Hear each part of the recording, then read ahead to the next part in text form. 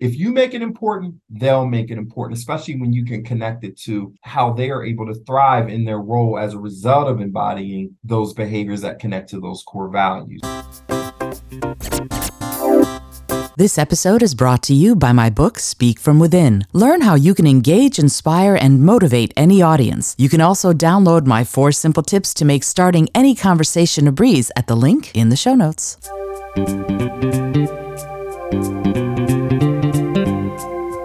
Hello and welcome to the Creative Solutions Podcast. I'm your host, Isolde Trachtenberg. Whether you're writing the first sentence of a book or solving the climate crisis, to get people's attention, you need to tell your story creatively. On the show, I interview peak performers who are coming up with those creative stories and solutions. Through creativity, compassion, and collaboration, they're changing the world. I also bring you ideas and techniques to unlock your potential to do the same. And now, let's get to the show.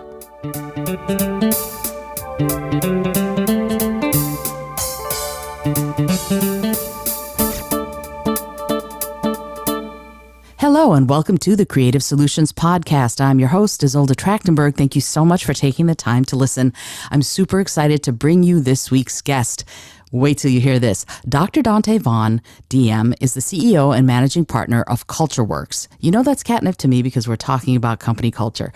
This is a company that's dedicated to providing culture performance management solutions to help organizations measure, manage, and foster cultural change through real-time learning and practice. I'm dying to find out what real-time means. Dr. Vaughn is an expert in organizational leadership, workforce management, and company culture.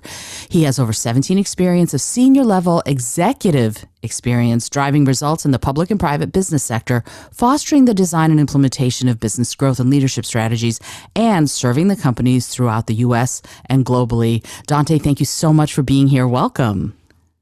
Isolde, thank you so much for having me. I am thrilled to talk to you actually because, well, for many reasons. Before we started recording, we talked about the fact that we have a lot of sort of similarities in the work that we do with our clients. And I am very curious to get your take on so much of this. I know that you've written a book called From Culture to Culture, and this is the system to define, implement, measure, and improve your company culture with your business partner, which I think is amazing because company culture has radically changed over the last few years because of COVID and what they call the Great Resignation and other factors. I would love to hear your thoughts on that in a minute. But first, I'd love to ask you, what brought you to looking at company culture as your life's work? Where did that desire to help people work better together as a team emerge? Thank you for asking. My interest in this journey of helping people lead better together started really during my adolescent years, without me even recognizing that it would become more of a career for me. I found myself, I'm a native Philadelphian, and, growing up in the inner city and navigating different groups, different relationships, and trying to figure out where I fit into that and how do I avoid finding myself in groups or paths that I shouldn't be.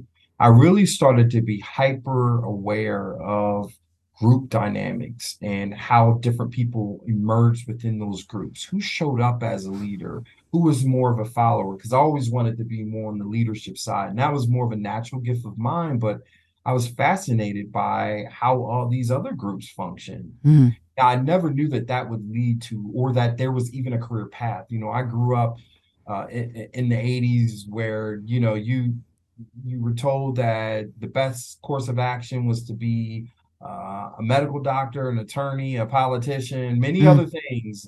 Never had anyone tap me on the shoulder and said, you would be more of like an organizational psychologist, right? It's like, not quite. But and unfortunately, the stigma is tied to, young people, especially in the inner city. Oh, you're gonna do other things, more athletic prowess, right? But I was on the academia side, and I navigated that world all the way through my interest in business. But I realized I started out in the business admin world of things and more the transactional side of business, and realized quickly that my passion was grounded in human experience, people connections. And that's where I started to study more of the business management side. And I I nurtured my career. I started out in retail operations and logistics and merchandising and kind of went down that path into other leadership roles that led me to more of a consultative role.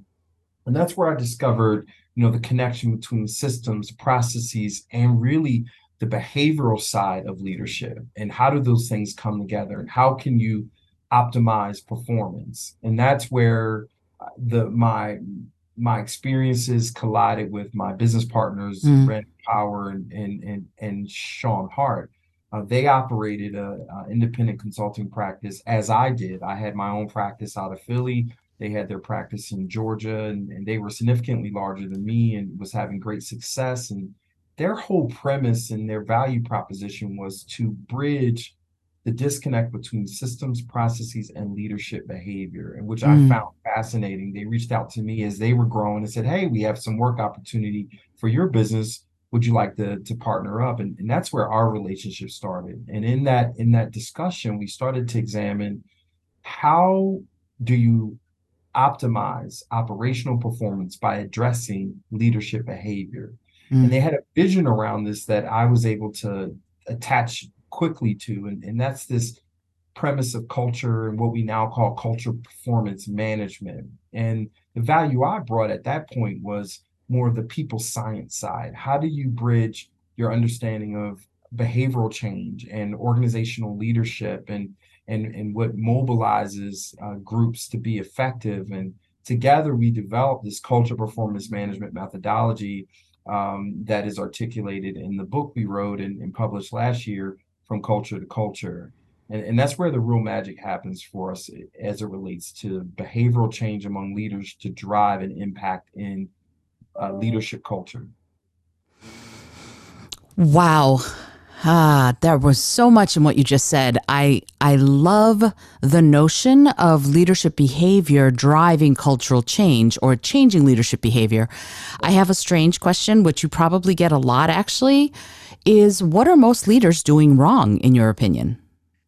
I don't know if it's as much as if things are wrong versus for many years, culture or the impact of leadership on culture has been this topic that's very much abstract in a lot of ways. Organizations have defined some core values or guiding principles that are supposed to be the framework by which leaders are supposed to engage and interact and make decisions in the business. However, those values often never leave the picture frames in the conference room, right? Mm, And or on the website. How do you make those values actionable and drive accountability around how those leaders embody or practice those values every day? That's the premise of culture performance management. And I think leaders haven't been equipped with the tools and resources and even the level of accountability around what that looks like. And because it's treated in a very abstract and arbitrary way, then leaders are going to do what they think makes them effective as a leader. That mhm. doesn't always align with the culture that you're trying to foster or perpetuate. So I like to look at there's a miss in having an effective system to drive action around that. And I think that's the disconnect. And that's why we developed the culture performance management system in the first place. That's so interesting because leaders don't know what they don't know in that situation in what you're saying, and they haven't had any sort of a framework to really look at it from performance driven experience of their staff. And yet there's a psychology at work there that I'd like to ask you about. Sure. A leader, to me, a leader is someone like my job as a leader, and I manage various groups, is really to support my people to do their best work. That's my view of what my job as a leader is what can I do to make sure that you have what you need in order to be able to do your best work. But there's a confidence thing there. There's a psychology around a leader having the confidence to step out of what they know in order to learn and embrace something new. Now you've developed a methodology, and I'm imagining that empirically you've tested it and you know that it works. But what happens to those leaders when they have resistance around it because they haven't had that as a even possible framework before? Sure, it's a great question. I mean, typically in most of our client organizations, they have not been held accountable to the level of specificity around an organization's core values, how to engage and interact with the standard in mind, how to connect that to where they show up and how they show up every day in the business and the results accordingly. Our methodology is grounded in once you have a value system, once you've been able to establish behavioral standards and expectations and connect those in a way that a leader understands how they can foster or perpetuate this culture, you have to afford them capacity to learn, practice, and refine those Mm, behaviors over time. Behavioral change doesn't just happen with a switch or a flip of a switch. right. It happens with intentional practice of these behaviors because they don't always come natural or to an individual.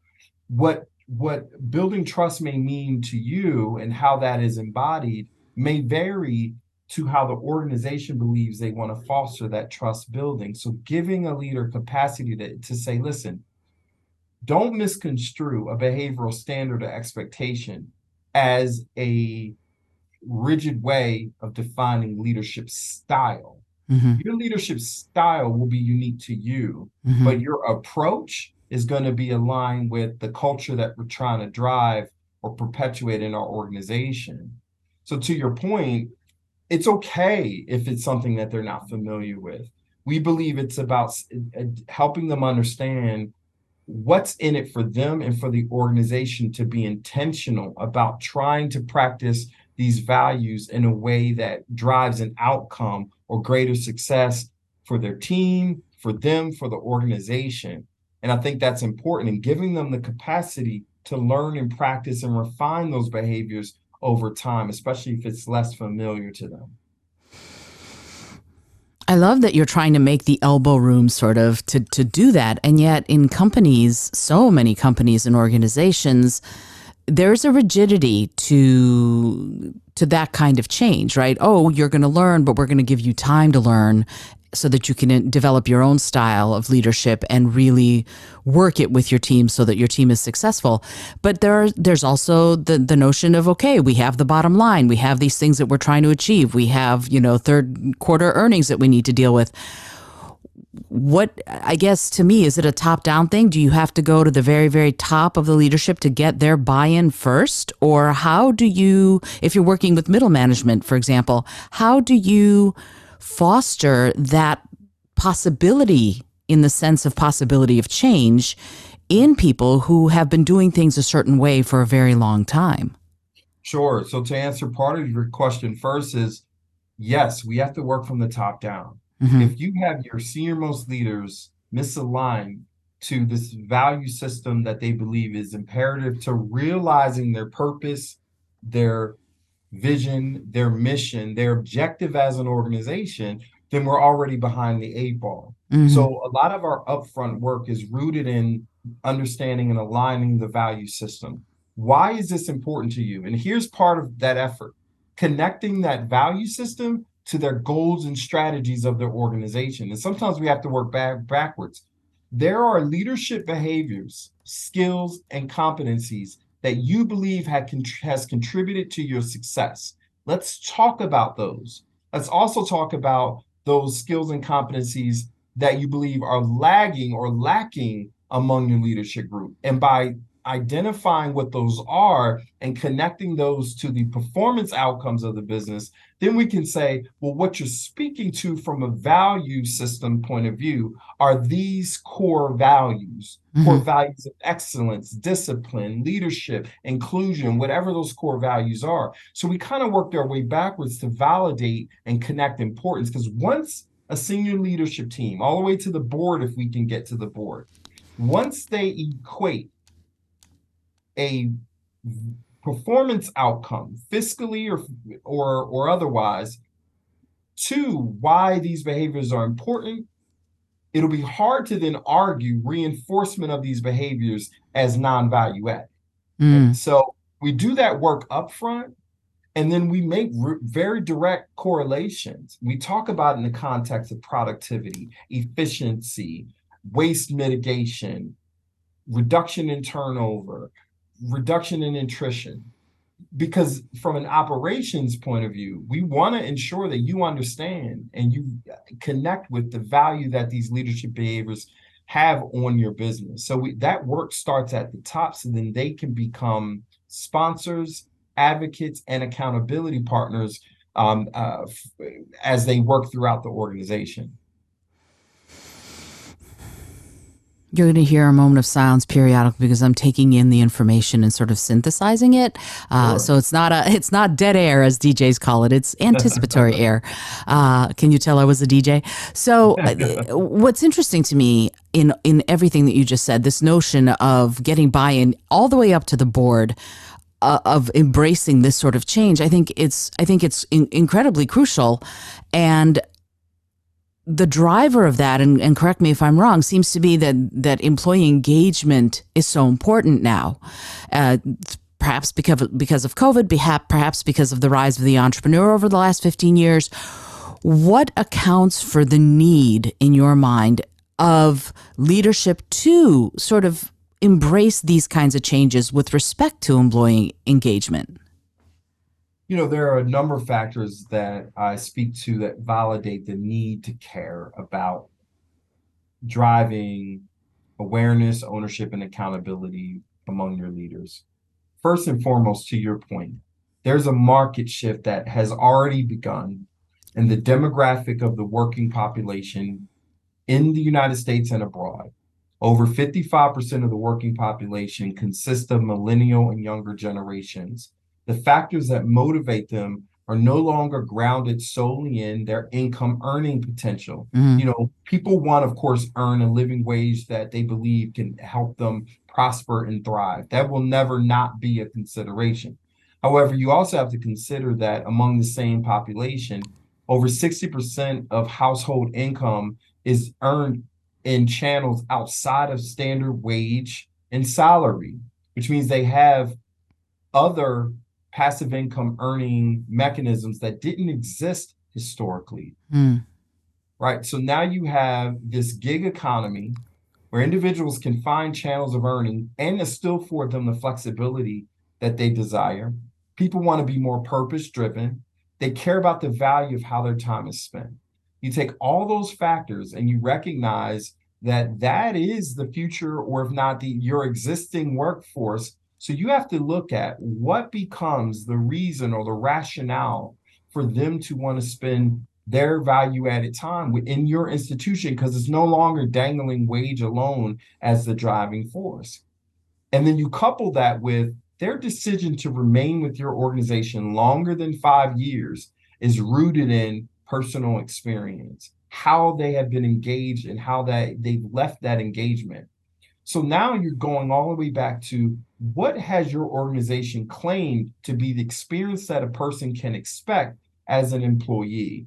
And Mm. do you have credibility and validity behind what you claim? Or is that experience real? Because if it isn't, over time, that's what's contributing to your high turnover and attrition within your organization.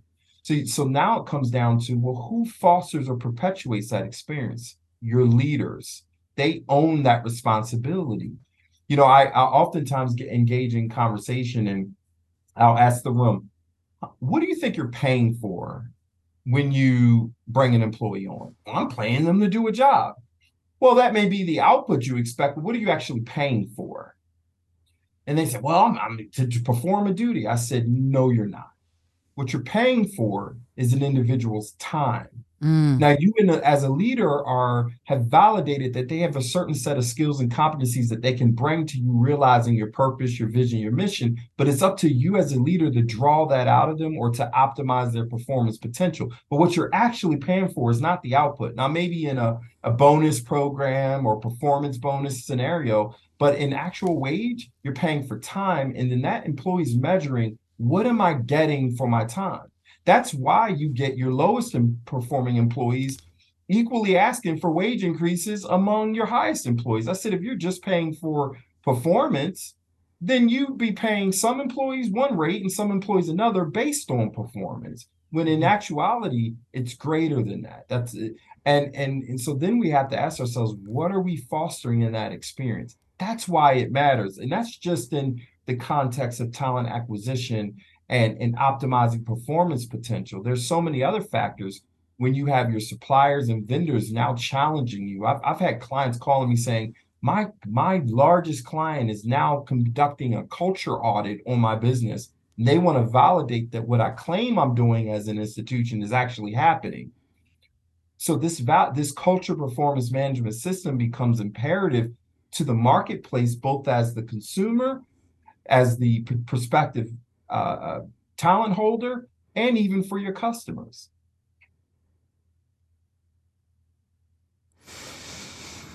So fascinating. I'm curious about something because it sounds honestly it sounds huge, right? When you're talking about it in this way, it's both gigantic and in some ways minuscule because there's so much to pay attention to.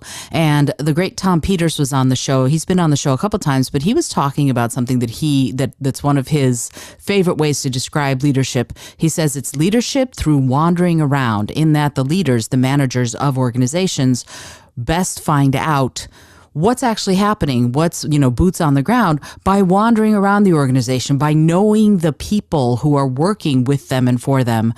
And it sounds to me like you're pretty well aligned with that. But the question I have is, how do we change these things? And I know you outlined a methodology from culture to culture, but how do we get this kind of really, in many ways, radical change to happen day to day? And I'm familiar with Tom Peters as well, right? And he's the extreme humanism guy, I think. Yes, he is. I get it. And he's right in the context of the importance or the impact of human connection. At the end of the day, we define culture as the values we share, the language we use, the behaviors we display, the connections we make. Values, behaviors, language, and connection. That's what makes up culture in the broad context as well as organizational. So when you think about it in that context, how do we begin to mobilize and align leaders around this leadership culture we're trying to foster? Again, not misconstruing leadership culture with leadership style.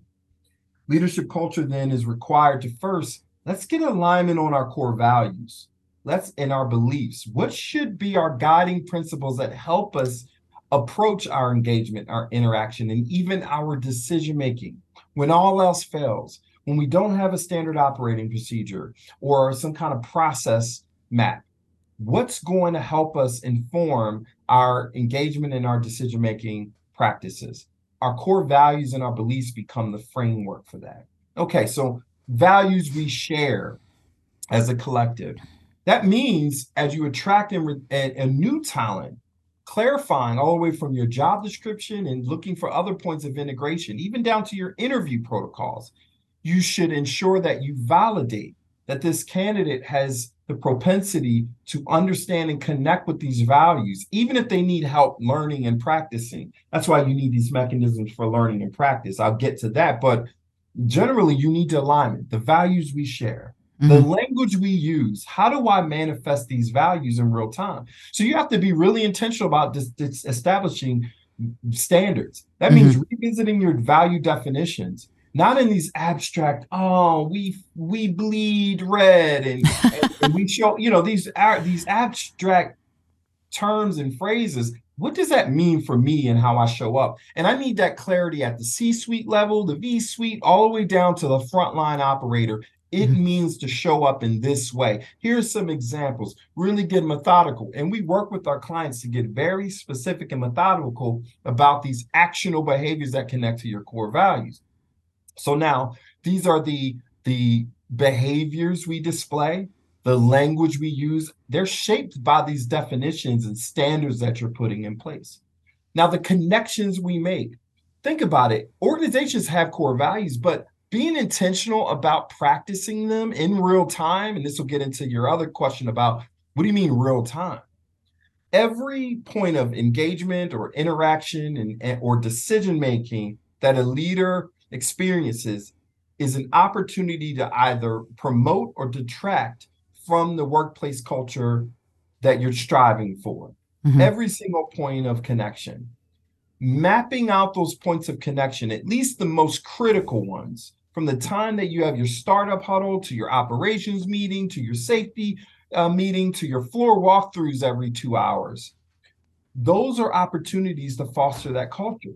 For example, if one of your core values is excellence, and one of the behaviors associated with excellence is personal discipline, then the subtleties in, okay, you told your team that you're going to huddle at a certain time every day, then ensuring that you make that time. And if you don't, remain disciplined or diligent in that enough to proactively inform them that you're not going to meet when you said you're going to meet because you're trying to perpetuate excellence and the subtleties of that. Well, that's hard for a leader to recall or remember. So having mechanisms in place in your business to trigger this connection to when you're trying to be intentional about practicing the behaviors that connect to your core values becomes very essential. So now I'm going from this abstract, arbitrary thing to define standards and expectations for the embodiment of these core values, all the way to proactive and intentional practice of these values.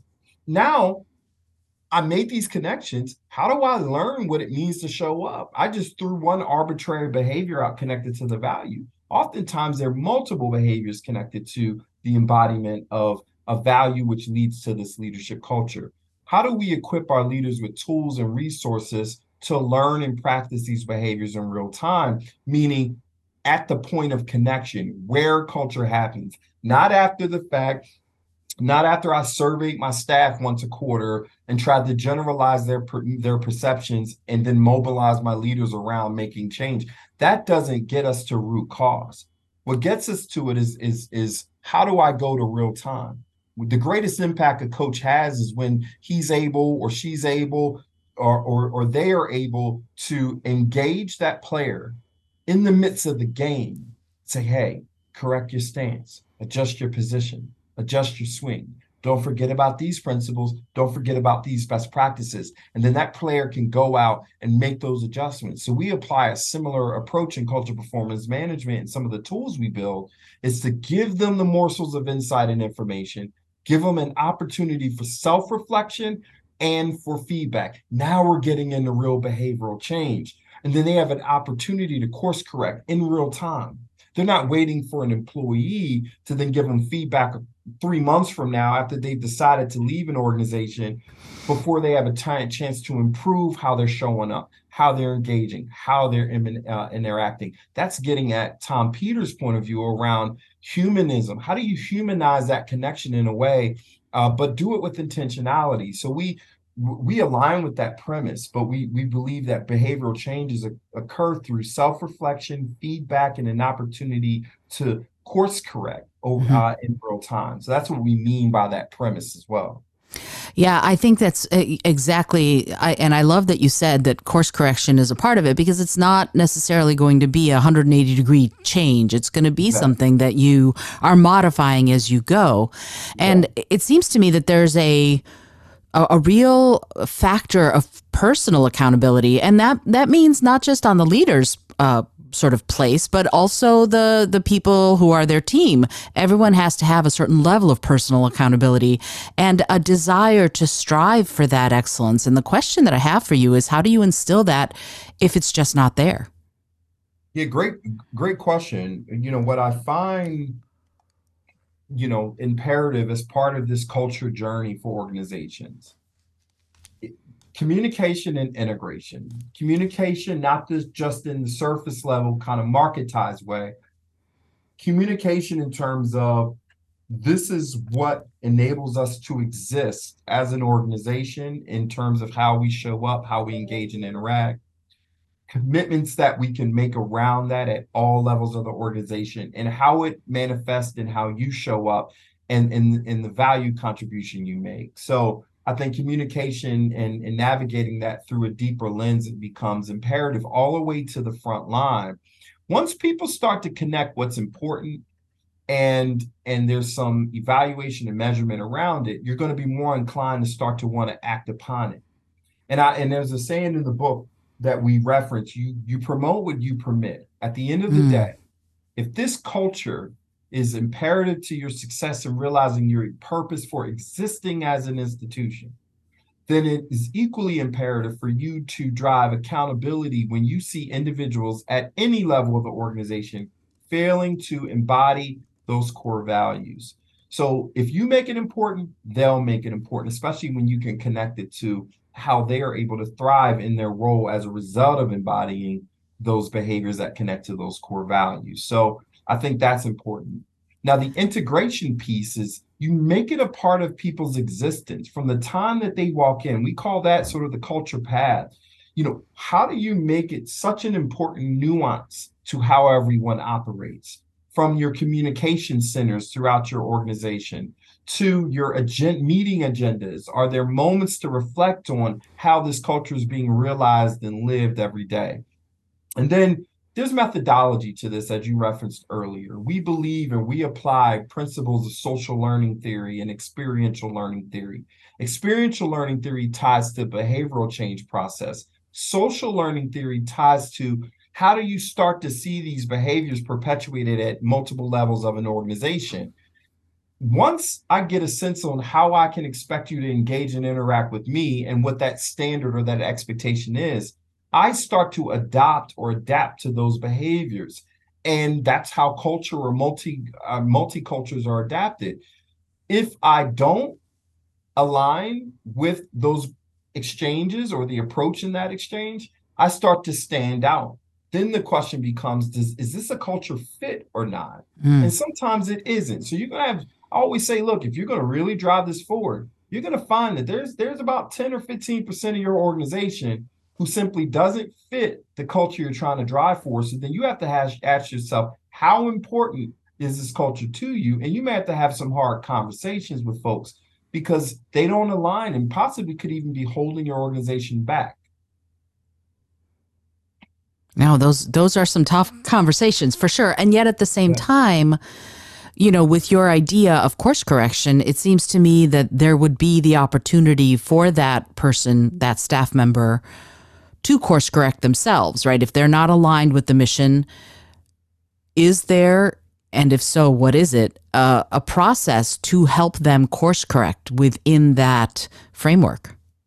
Yes, I mean, when we have a seven-pillar framework. The first three pillars are about fostering alignment, awareness, consciousness, or what we call cultural consciousness. But now we have to actually learn, practice, measure, and refine how you show up and practice these behaviors. And Mm-hmm. that's pillars 4 through 7. That's the crux of the behavioral change process. Mm. Let me provide you. Now we adapt the microburst learning approach that says, look, classroom training, there's a time and a place, and we will support that to some extent and try to make it as active of a learning experience as possible. But from an experiential learning standpoint, we believe in a real-time approach. So we believe in providing mechanisms for reinforcement of behavioral standards and principles in real time. We like microburst learning opportunities where it's very actionable. Hey, you're practicing trust today. Part of being trust or trustworthy as a leader is to be, for example, one behavior is transparency. Here are some tips on how to be more transparent as a leader as deemed appropriate for the level that you're engaging within your organization. Here's some quick tips that you can apply.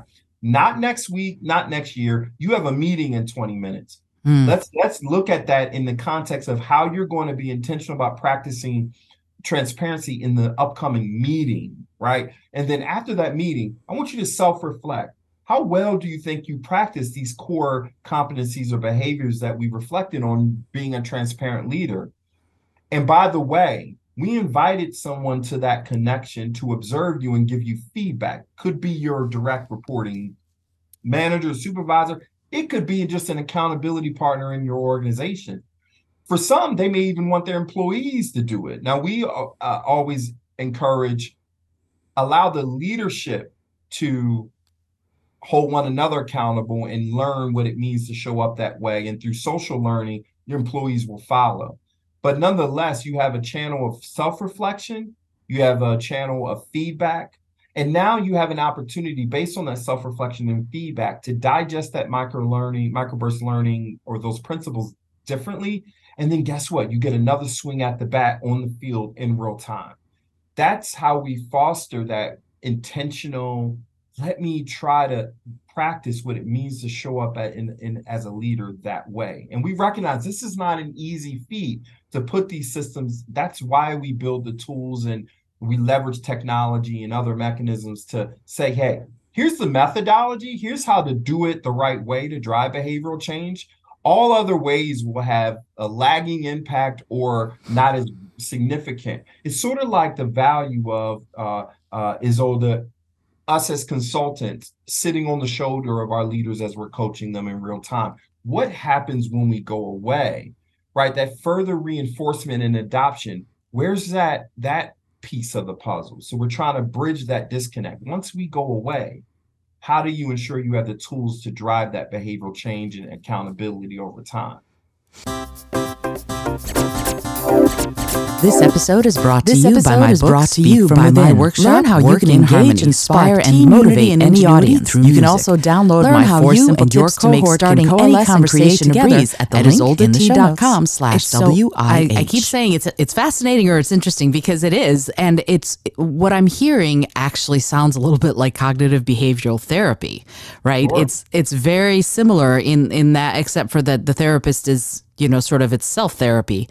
And what we're asking for in this framework, I think, from leaders is to have that awareness, to be able to do that assessment, to be able to contemplate all of the changes that they're trying to make, and then assess either for themselves or with an accountability partner how they're doing on those changes. And that takes I'm not being judgy at all, but it sounds like it takes somebody who's either pretty well adjusted or who's on the path to becoming pretty well adjusted. And that brings me to mental health.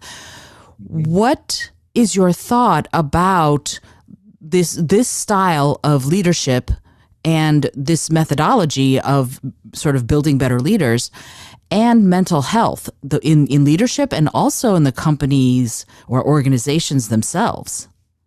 Yeah, I mean, to that extent, when I think about mental wellness in the workplace, you know, a lot of our upfront work consists of identifying where there are breakdowns in communication, in how the dynamics of the senior most leaders have fostered psychological safety in a manner that equips the leaders to want to work through the behavioral change process. When you think about cognitive behavioral therapy in your context, right? That's a type of therapy that helps individuals identify and change their thoughts and behaviors that are contributing to their efficacy or inefficacy as a leader. And for them to be able to be in that space of interest and desire and want to change means that their senior most leaders have established room for them to do so. The average leader or individual in general does not show up and want to fail. They want to thrive and succeed. The idea is, how has the organization created psychological safety and provided tools and resources that fosters their ability to seek the help they need, both in their leadership development and sometimes in their psychological or emotional intelligence development. So some of our upfront work is to identify, have you created a safe space for your leaders to do so? And if you have toxicities that are underpinning your ability to really see this through, let's address those. So we do a lot of that organizational psychology work in tandem with the behavioral change process, because that is necessary. And we do see barriers that we need to address. We call them those elephants in the room. And a lot of times there's significant emergence. And we believe that our purpose in helping people lead better together translates to their personal lives as much as it does their professional lives. There's not a switch you turn off as a leader when you go home. So we really try to address those barriers in a sincere and authentic way in order to realize the full potential of what that looks like, at least at the senior most level. Because once they've done the work, they become a catalyst to change among their frontline leaders as well. And that makes a lot of sense. Some of this is going to be sort of a full body, full mind change if you're looking at it from that perspective. So there's self-talk involved, there's also communication involved. And as a leader, this is a strange question, but do have you ever had anybody become too aware, maybe hyper vigilant in this situation, or do people seem to even out and the workforce culture becomes sort of more well adjusted as a whole? I generally see it in, as a holistic impact, right, over time, right? Mm-hmm. What I find on an individualized level is there's a sense of personal and professional development that's happening. I see that this intentionality around shifting behavior starts to manifest in their personal lives, sometimes before it ever manifests in the workplace. Hmm. Just the intentionality around trying to navigate how they show up, how they engage, how they interact. I've had clients come to me and say, hey, just so you know, my wife or my husband or partner is enamored by the work that we're doing. And I'm like, really? And I'm like, why? Please explain. And That's well, awesome. I'm being a little more conscious about this behavior. And I realize I do the same thing at home with my kids. And I'm Right. inclined to just cut them off, or I'm inclined to just throw a solution out when all they wanted to do is have an active listening ear and some empathy, right? I mean, so I see it manifest in different ways for the individual. But this change readiness is going to vary. Some organizations we go into, and this is why we approach it with some latitude or flexibility. Some organizations say, hey, I'm all the way at pillar one. I don't even have a value system. Just help me get a value system in place. Help me clarify the alignment of my purpose, vision, and mission. Help me set some basic behavioral standards and expectations. Okay, so you want us to help you with pillar one and pillar two, maybe a little bit of pillar three. Okay, great. Well, then what you're looking for is just some inspiration around driving toward this leadership culture. For others, they want a bit more of a innovative approach to driving leadership development. Okay, so you want to get into more of pillars 1 through 4, all the way to that learning process for your leaders, give them a path of development and even succession. Okay, great.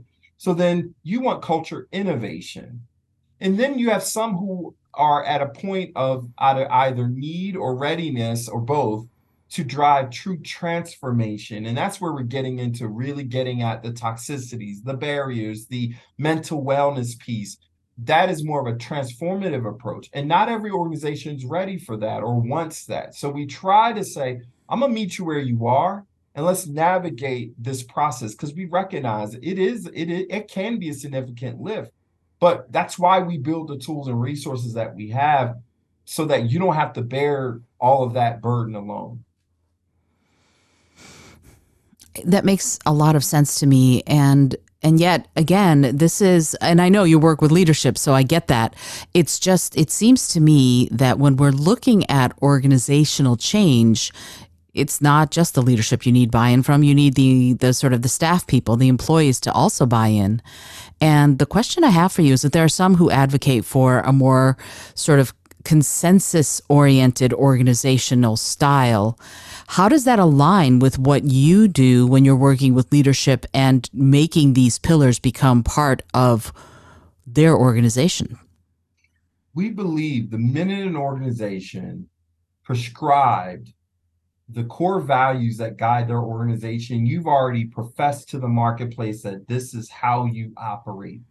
Your employees at large do not get to define how you think what they believe they want the culture to be. Mm-hmm. You as the senior most leaders and visionaries and drivers of the business owe your staff, owe your employees guidance around here's the culture we work to foster as leaders and why it's important to realizing our purpose as an institution, not the other way around. Mm-hmm. So it's the responsibility of the individuals who prescribe the culture to begin with to say, hey, here's what this looks like. And we're going to invest in with intentionality how we drive toward realizing that experience. So we believe in our methodology that you as a leader own that, not the employees. They don't get to drive that culture for you. They get to contribute, they get to learn from it, they get to expound on it in the context of experience. But at the end of the day, what grounds you is those core values and beliefs that drive engagement, interaction, and decision making in the business. That's Mm-hmm. like having your employees say, well, you know what? Again, look at it through a strategic pillar lens. Would you ever let your employees alone declare why you exist, how you exist, and all of the investments you're going to make to realize your existence? Like, no, you're going to have a foundation and then leverage employees from an innovation point of view. But that initial responsibility rests with senior leaders. So that leads me to before we finish up fully, that leads me to my last question about this, and that is, what in your mind does a successful workforce culture look like? That's a great question, right? I don't have any ideological view on the core values that you believe are important for your organization to that I guess shape your culture. What I Mm-hmm. can say is a successful workplace culture is one where everyone is aligned with the core values and beliefs that shape how they show up and operate every day, how they come together collectively to engage, interact, and drive outcomes as a business. You need a level of alignment and in broad context. The consensus understands and aligns with the culture and celebrates it because they recognize how that impacts their lives and the lives of others. That's part of that healthy workplace culture. A healthy workplace culture is one where when there is misalignment to how individuals are behaving and interacting, there's accountability at every level. The minute someone does not practice and with some intentionality those behaviors that align with this culture that has led to everyone's success, if someone's inclined to say, hey, friend, how you're behaving doesn't align with the culture here or our core values. And let's figure out why, and let's give you tools and resources to course correct. That's a healthy culture. A healthy culture recognizes that their objective is not grounded in trying to keep people happy every day. Happiness is an emotion that can ebb and flow, but the emphasis around people moving with intentionality, Mm. feeling purpose driven, feeling valued, and doing and experiencing these things by way of this culture system that you've developed. That's a healthy culture. So even in the midst of turmoil, you can ensure that your organization is going to be okay because we're grounded by these values and these beliefs. We hold each other accountable around those things because we believe in our purpose. We believe in our vision. We believe in the mission that we're all on to realize that purpose. That's a healthy culture. I could go on, but those would be three paramount pillars. And that's why we built our system to say, hey, we recognize it's not easy. Let's give you a pathway to realizing sustainability of a healthy culture. And it's not reactionarily realized through just, the results of an employee engagement survey. Yeah, I absolutely. Absolutely. And because those surveys are, unless there is authenticity around feeling like you can speak and be heard, and that there will be some accountability around that, those surveys become almost meaningless. So I completely understand. Donte, I am so grateful that you took the time to join me on the show today. I really, this is it's so fascinating and enlightening. And again, we align so much about around what we do that it's just a delight to get a chance to get your thoughts and your viewpoints. If people want to know more about what you're doing, what are the best ways to find you? So I encourage everyone to visit our website. It's www.getcultureworx. That's CultureWorx with an X as in xylophone. CultureWorx. GetCultureWorx.com. So you can read more about this premise of cultural performance management, you can see a number of blogs and videos. And of course, you can contact us right through our website. You could also visit us on any major social platform. You can look for Dr. Donte Vaughn or for CultureWorx on LinkedIn, on Facebook, even on Twitter. So you have an opportunity to connect with us there. We're even building out our repository of just various webinars and speaking engagements that I've taken part in to continue to get these insights around how to define, implement, measure, and improve your workplace culture in a real and intentional and proactive way. Fabulous. Thank you so much for that. All of that will be in the show notes, but I know people learn differently, so I like to have it on audio as well as the visuals in the show notes.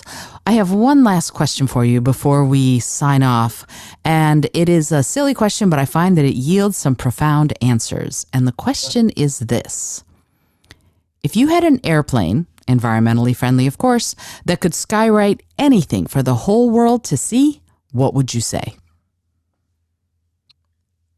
Oh, man. If I had an airplane, I could skywrite something for the entire world to see. Mm-hmm.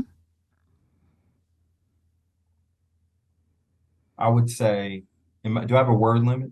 No, I guess we could have a plane with one of those banners, behind it or something. Cool. They charge by the letter. I know they do. So I would say,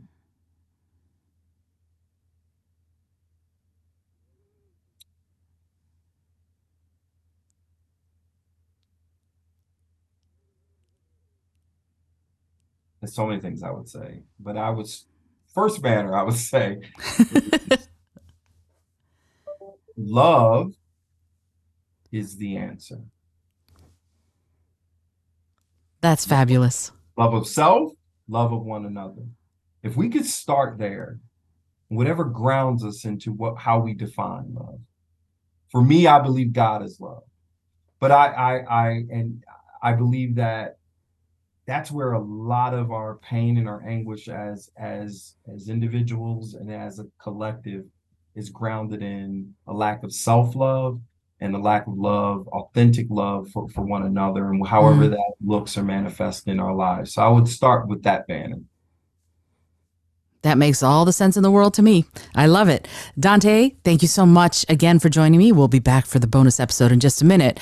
But in the meantime, you need to go find Dr. Donte Vaughn and CultureWorx. Find out what they're doing. If you're a leader, or if you're being placed into a leadership role, if you're just at the beginning of your leadership journey, it seems to me like this is a really great platform to start with, to actually get on the ground floor with, so that as you build yourself as a leader, as you create yourself as a leader, you get to do it from this place of accountability, purpose, and also communication. So this is Isolde Trachtenberg for the Creative Solutions Podcast, reminding you, as always, to be bold, be creative, and most of all, be kind.